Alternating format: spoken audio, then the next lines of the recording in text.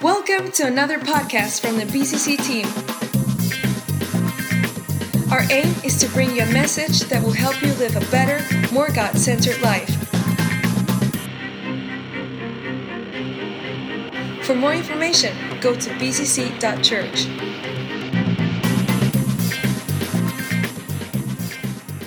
If you're new to the church, I'm the lead pastor here at the church with a great team of brilliant people around us in many, many capacities. And it's been fun, this series, Kingdom Influence. And today, on the if you like, the threshold of going to a week of prayer and fasting, I want us to really grasp why prayer is important in the kingdom. Prayer is absolutely a mandate we've got. And our theme this morning is prayer that transforms. And you may have been a believer for a few years, and you may not have been a believer for very long, but prayer is a privilege. Prayer is an opportunity. Prayer is something that God gives to us. It's something that's God-given. And so often we squander what God gives us, and prayer is absolutely pinpoint in the heart of what he wants for us. And so we're going to look at that this morning. But people have some very odd prayers at times. And I was looking at some odd prayers that came from a group of under 12s, and they wrote them down, and I'm just going to share a few with you. Dear God, are you a ninja? Is that why I can't see you? You can understand the simplicity of the question, can't you? Dear God, please change the taste of asparagus. It's gross. I actually quite like asparagus. But anyway, dear God, did you mean for a giraffe to look like that, or was it an accident? Norma. And dear God, if you give me a genie lamp like Aladdin, I'll give you anything you want except my money or my chess set. Interesting, isn't it? How a child responds. The one I really liked was this one. Dear God, thank you for the baby brother, but what I prayed for was a puppy. Right. Artie Kendall will say, be thankful for unanswered prayer. It may be a sign of God's favor. It's interesting, isn't it? Sometimes we think, oh, God didn't give me what I asked for. But sometimes we really don't need what we ask for. But God does want to bless us and want to give to us. He wants a very, very close relationship with us. It's a huge privilege to be able to pray. It is. It's knowing who we're praying to and why we pray is a huge privilege. And we're going to unpack it this morning because prayer is central to the kingdom of God. And we haven't actually looked at this topic specifically so far in our kingdom series. But in our series, our vision is to bring growing kingdom influence and transformation to every area of our lives, community, and beyond. Well, we could be working very, very hard and not praying, let me tell you. We could work very, very hard to try and transform and not be praying. We could be doing so much hard work that you're getting worn out with your hard work and not praying and actually missing it. And we just need to remind ourselves that God has put prayer into our vocabulary for a reason. I was so blessed this morning to see baby Catherine at the back left-hand corner of the room. Those of you who've been, let's just show some appreciation. And little baby Catherine was dedicated 3 weeks ago, was it? Relatively recently anyway, because there was a very serious operation going to happen in her life on that Friday. And, there were some complications with it. And we just got our heads down in prayer and stood with the family and many people in the Latin life group I know were absolutely prayer warriors in that space. And praise God, it looks like baby Catherine's, I was going to say back on her feet, but she can't walk yet properly. Or maybe she can, I don't know. But praise God for an answer to prayer. But kingdom influence is about prayer. If we don't see it, we are completely missing the core powerhouse of God. Prayer is where the... That sounds really low in power. Can we say it again? Prayer is where the... Because it is. And why do I know that? Because Jesus' disciples knew that that's where the power was. Philip Yancey, a writer on prayer, said the struggles in the Christian life circle around the same two themes. Why God doesn't act the way we want God to, and why I don't act the way God wants me to. Prayer is the precise point where these themes converge. Now, that's quite a lot to take in, I know, on a Sunday morning, second service. The first service was very good, by the way. They understood it immediately. I don't know if you guys are struggling. Maybe you got up a bit later. Maybe that's what it is. But let me just say, why God does... people struggle. Why didn't God do what I wanted him to do? It's his fault I'm in this mess. That's it. If he hadn't done that, or if he hadn't answered my prayer about the puppy, right, or whatever, then I would be doing something different. We always love to blame somebody. If it's not God, it's a friend or an enemy. We're going to blame somebody about a reason for doing what we do. Why God doesn't act the way we want God to is a problem. And the other big problem is why I don't act the way God wants me to. Because actually, that's the one we don't like to think about. That actually God's constantly driving us into an awareness of prayer and the importance of it. Why? Because that's what he wants us to do. Because in the intimacy of prayer, we begin to know our Father's voice. And if you don't know your Father's voice, you will be making up the plot all over the place. You will not get clarity, and you'll end up learning the hard way. What's it like with children? When they don't listen or they don't speak to their mum and dad, you just know what's going to happen. There's either going to be a bit of discipline in there or there's going to be a falling over. Whatever happens, there's going to be tears. You just know it, don't you?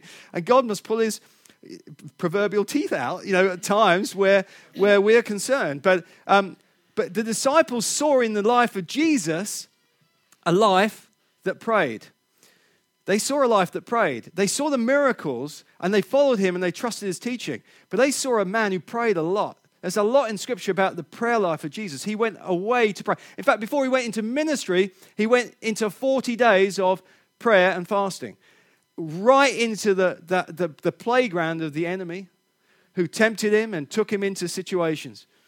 So prayer is absolutely vital for anything we're going to kickstart.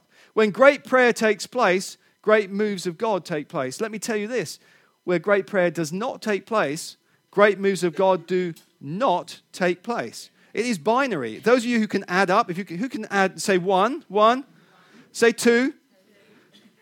There you go, A or B, 1, 2.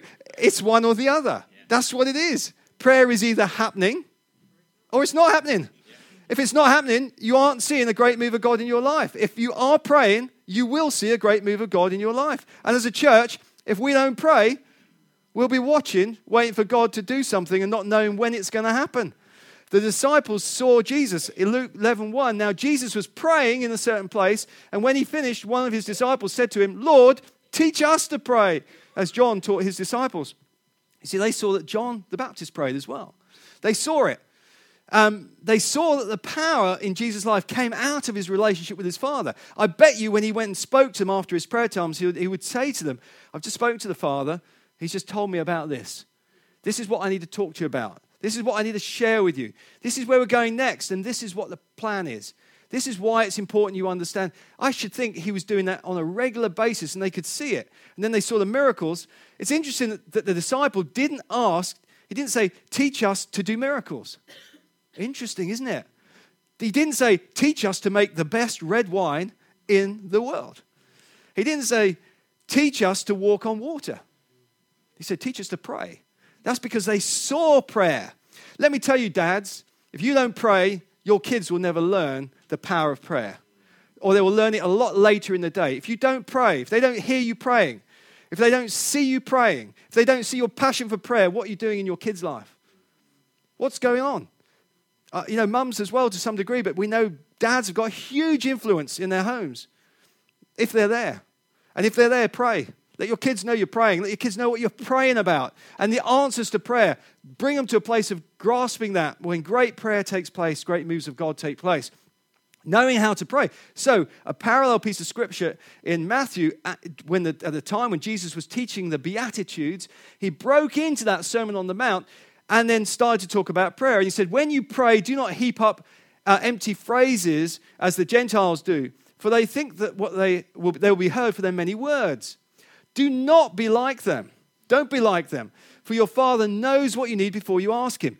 Now that causes problems, because if God already knows, why do I need to go through the agony of prayer?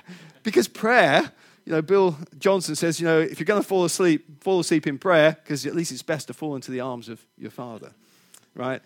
But interestingly enough, prayer is challenging. Prayer is always going to need to interrupt your life. It's always going to stop you doing something else. That's the whole point. As we move into a week of prayer and fasting, why do we fast? It's because we're saying no to the flesh. We're saying no to the mind that says, I want. If I don't get it, I'm not. It's saying no to the body. It's saying no. It's saying yes to God. saying yes to the Spirit of God. That's what prayer and fasting is about. It's no to me. And by the way, you can survive. Now, we're not saying people with medical reasons or particular situations where fasting is dangerous for you to do that. We don't ever want to make people feel awkward about it. But you can do way more than you think you can do. I'm telling you, the first 2 days are the headache days.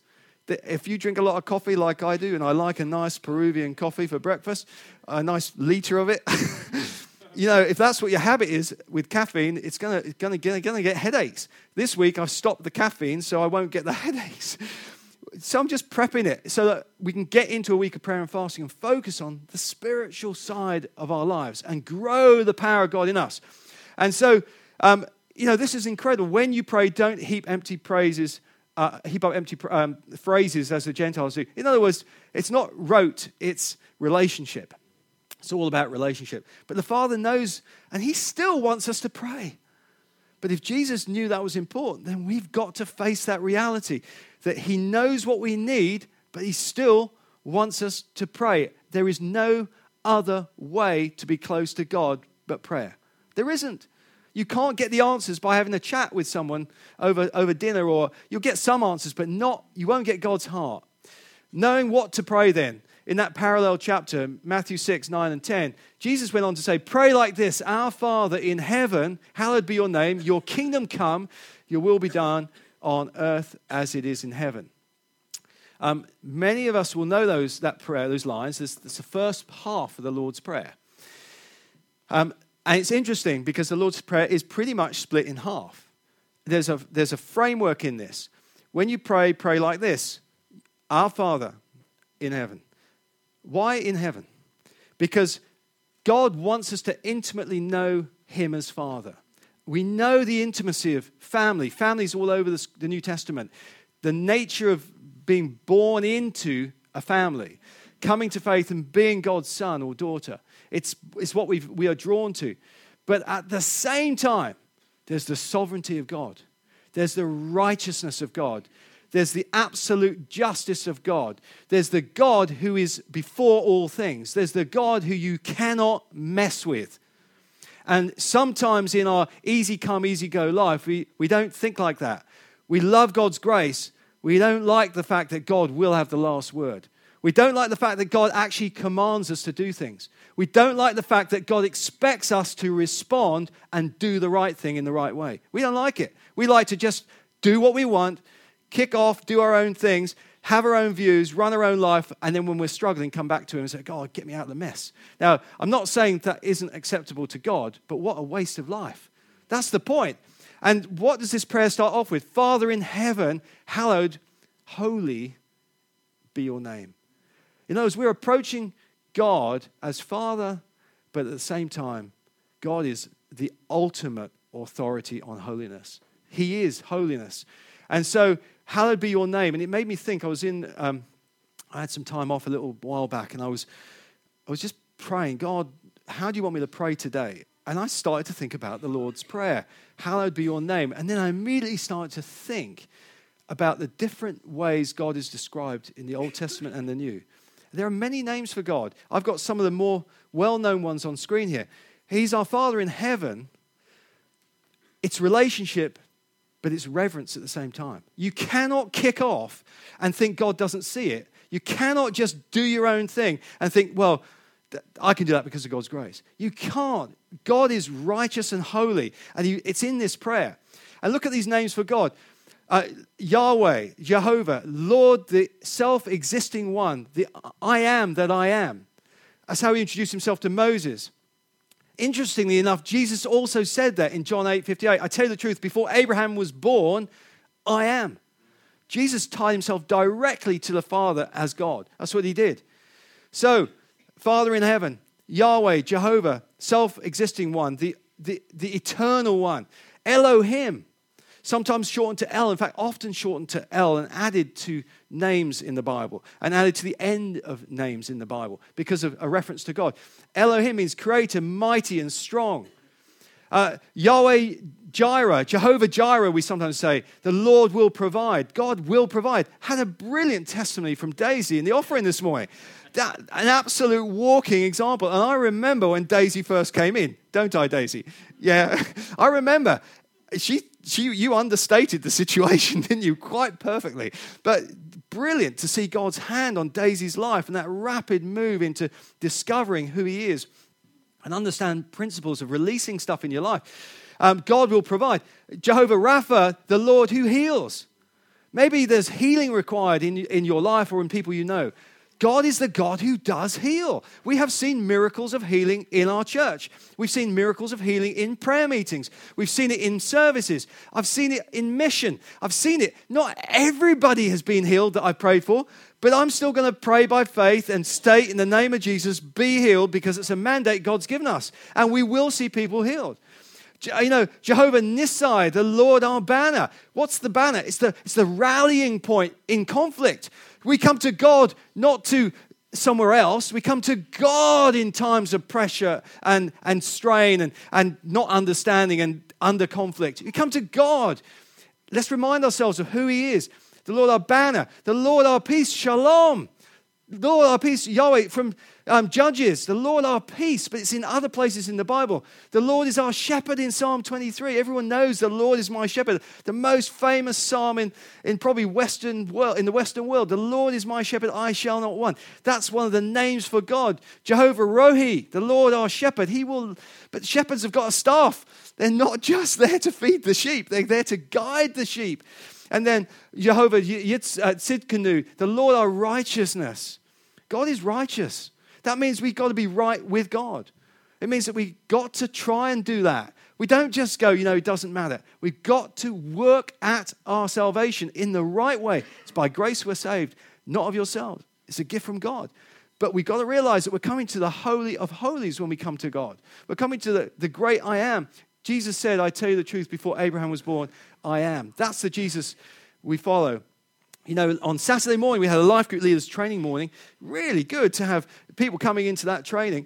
And I actually did a bit of a sneaky thing. We had a Bible discovery experience. There's a little thing you can do if you're going to be a life group leader or if you're in a life group. And it helps with kind of finding what the Holy Spirit is speaking to us about in Scripture. It's a great tool. And some of the life groups are using it. Other life groups can use it.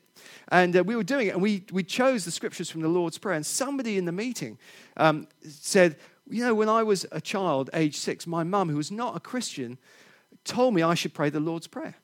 It just sounded like the right thing to do. So every night, from a 6-year-old, on her knees beside the bed, would pray the Lord's Prayer. Probably didn't really understand it, but prayed it every night. The mum was not a Christian. At the age of 16, that little girl had gone from 6 to 16. She gave her life to Christ. And now those words meant something that perhaps before they didn't mean so much. And at that point, her life started to change. I'm going to pray for my mum and dad who don't know Jesus to find Jesus. Jehovah Tzidkenu, the Lord our righteousness. Praying into the future with her mum and dad. Let me tell you, a lot of time went by. A lot of time. Her mum eventually came to faith in her late 60s, and her dad came to faith at the age of 70. Incredible. At a Youth for Christ meeting. That's what I find amazing. But their lives got transformed. And it never stopped all the way through. Not because this prayer is a ritual. It's because this prayer means something. It's a framework to guide us. Knowing what to pray. The second part of the Lord's Prayer, from verse 11 and through to 12, it says, give us this day our daily bread and forgive us our debts or sins, as we also have forgiven our debtors or those who sin against us. And lead us not into temptation, but deliver us from evil. So often we approach prayer in part 2. We stick this as our priority. God, I need. Our daily bread really represents all our needs in life. So when we ask God to provide our daily bread, we're saying, God, everything we need, can you provide? And of course, God is the provider. And it's right that we ask him to provide. But with equal merit, I will say, in these 3 areas are what we need daily and forgiveness and then temptation and deliverance. They all have equal prominence in this piece of Scripture. Don't ignore that. Because what's going on here is that God is saying, yes, ask for what you need, but now, where are you going to forgive? Because the biggest barrier between people is unforgiveness. The biggest barrier is bitterness It's triggered by all sorts of things, but unforgiveness will interfere with your prayer life, I'm telling you. In fact, it will even interfere with your own salvation. Can you believe that? It says here, verse 14, it goes on to say, if you forgive those who sin against you, your heavenly Father will forgive you. But if you refuse to forgive others, your Father will not forgive your sins. There is no gray in that. It's yes or no. That's a command. Forgive. It's about forgiveness. It's about facing the realities that actually unforgiveness does something extremely powerful, let me tell you. Unforgiveness is the biggest wide open door to another kingdom to enter your life.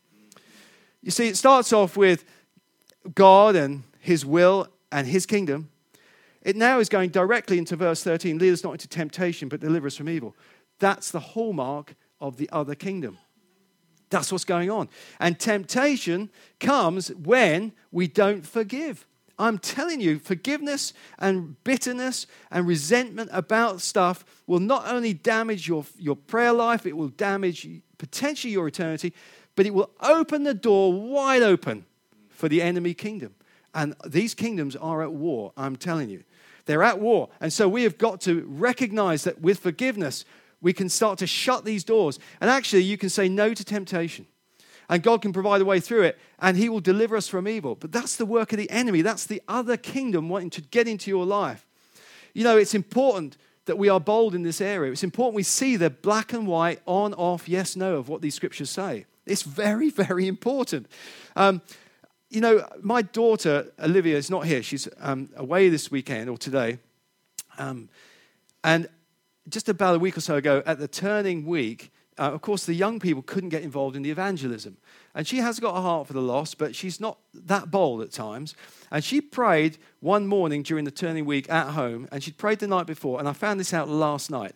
I said, how were you praying in the week of the turning? She said, I prayed specifically one morning, God, give me boldness and great courage and opportunity to share my faith with my friends. Just create something special. And she's on it a lot, let me tell you. But she's quite a shy person at the same time, if you know her well. And that morning, God answered her prayer immediately. She went into school, and by the afternoon, she went into I made a funny slip with the tongue. I said she went into a soteriology class. Well, of course, they don't do that in school. They do sociology.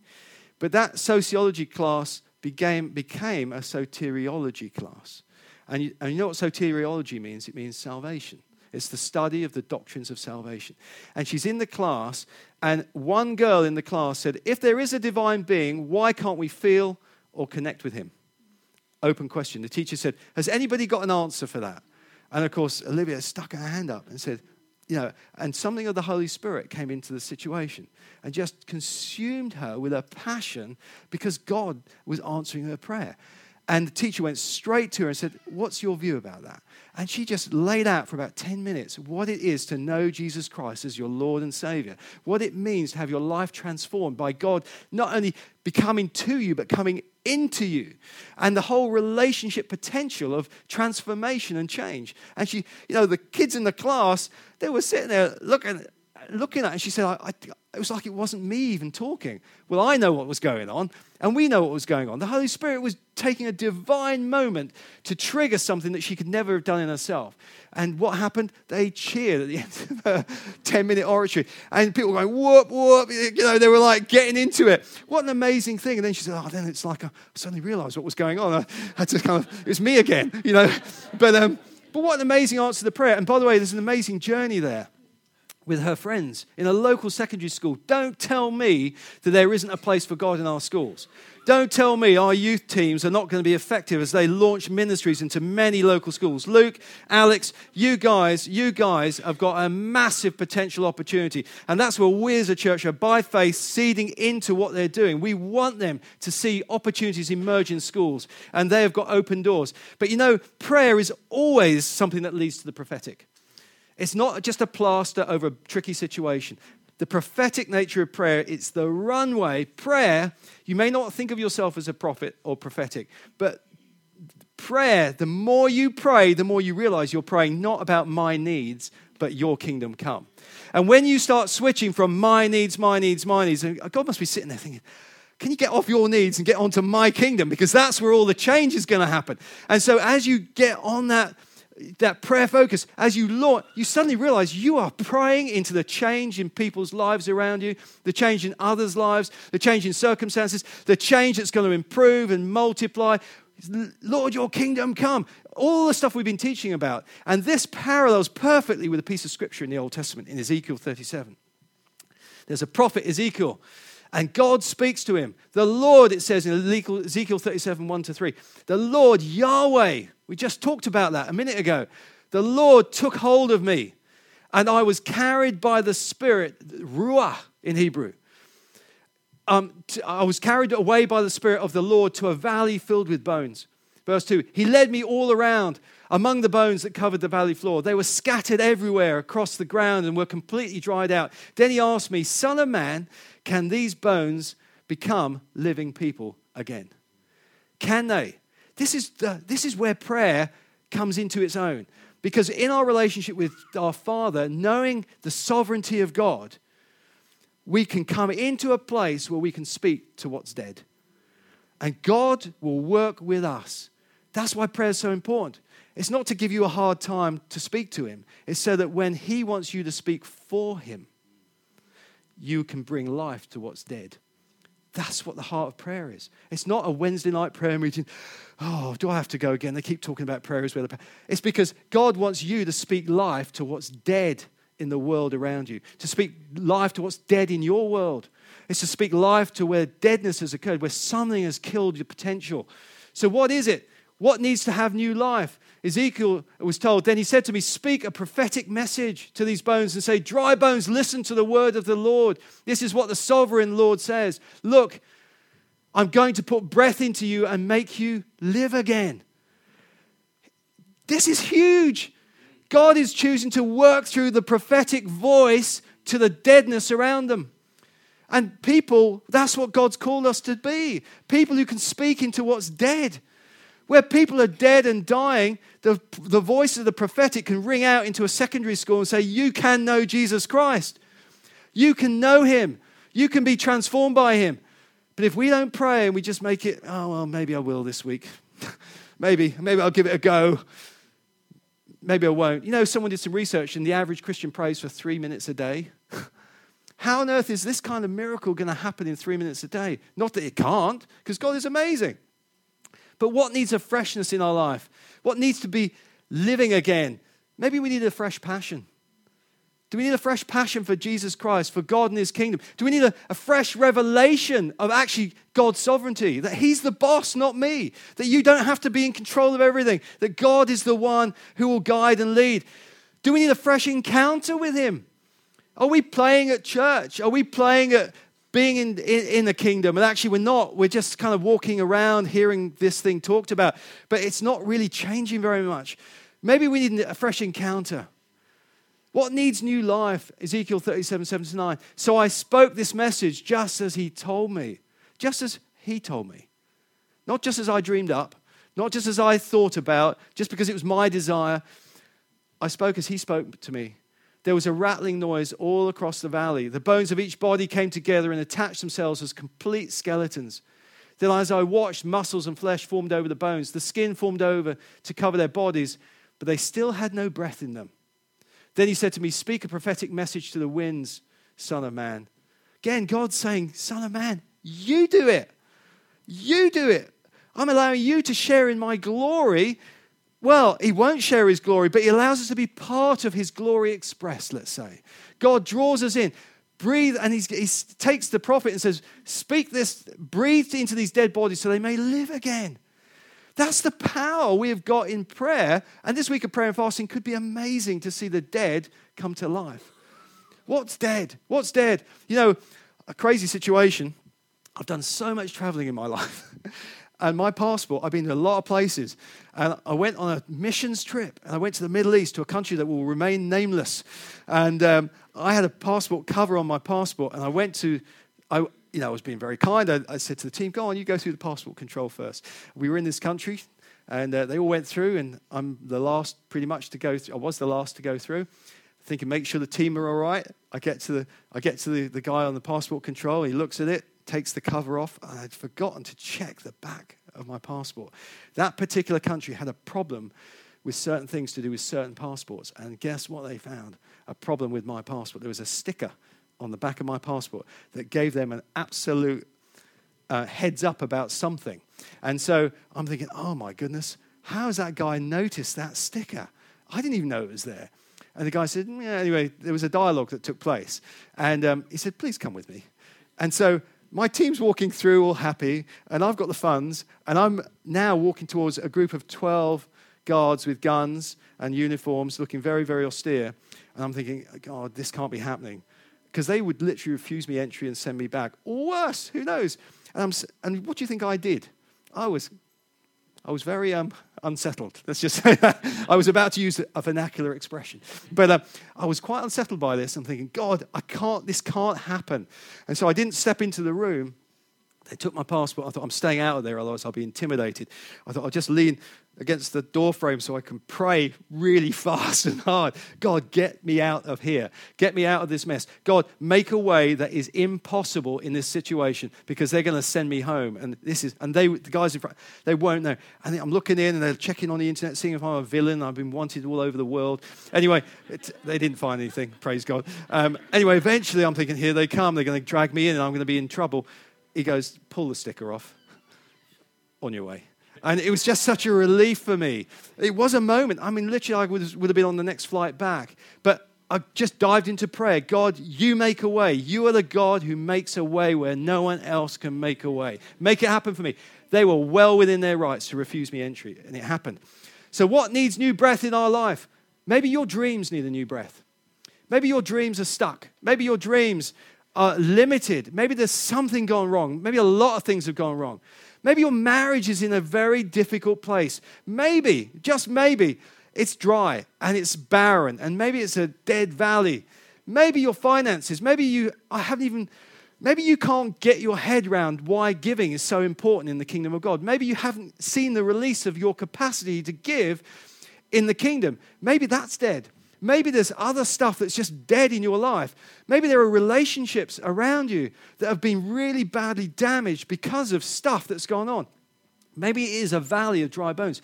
Maybe in the community around you, you know people where actually it's terrible. Their experience of life is terrible. There's no hope for them without Jesus Christ. Maybe your faith is at an all-time low, and maybe your spiritual journey needs to have new life in it. Maybe today you just need God's breath in you. Maybe you've never given your heart to Jesus Christ. Maybe you've just watched church, or you've watched your friends, or you've heard about Jesus, but you've never done anything. You need God's breath in you. You don't want to be a walking dead body with flesh over a skeleton and no life in you. You want God's ruach voice. You want God's breath of life. You want God to be in you. You want His Spirit in you. This is an incredible picture. You want the call of God on your life. What is that call of God going to look like? If it's the same as it was yesterday, who knows? Maybe God wants to transform your future. What is it? It's so exciting that we can get to these places in prayer. Ezekiel 37:10 says, "So I spoke the message as He commanded me, and breath came into their bodies, and they all came to life and stood up on their feet, a great army." A great army. An incredible story of how God uses people or a person to be their man or woman at a place where life can be brought to what is dead. That's the power of prayer. You know, you may say, oh, it's not going to happen to me. Matthew 19:26 says, with men it's impossible, but with God, all things are possible. Either we believe it or we don't. We've come to the end of our message this morning, and we're going to get the worship team up, and we're going to worship for a few minutes. Then we're going to do communion. God has got just such a plan for each one of us. Maybe you do know Him, maybe you don't know Him. Maybe there's areas of your life that feel like they're dead or they're dry valleys. God's not had access to that area maybe, or maybe you know situations that just need God's life to come to them. We can breathe that into their lives by working with God in prayer this week. It's incredible, by being open and honest with ourselves. So we're going to sing a song. In fact, this song, if it's the same one as the first service, talks about Elohim, God the creator, God the maker, the one who breathes life. And we're going to sing that now, so let's stand. I'm going to hand over to the worship team as they take us through the song.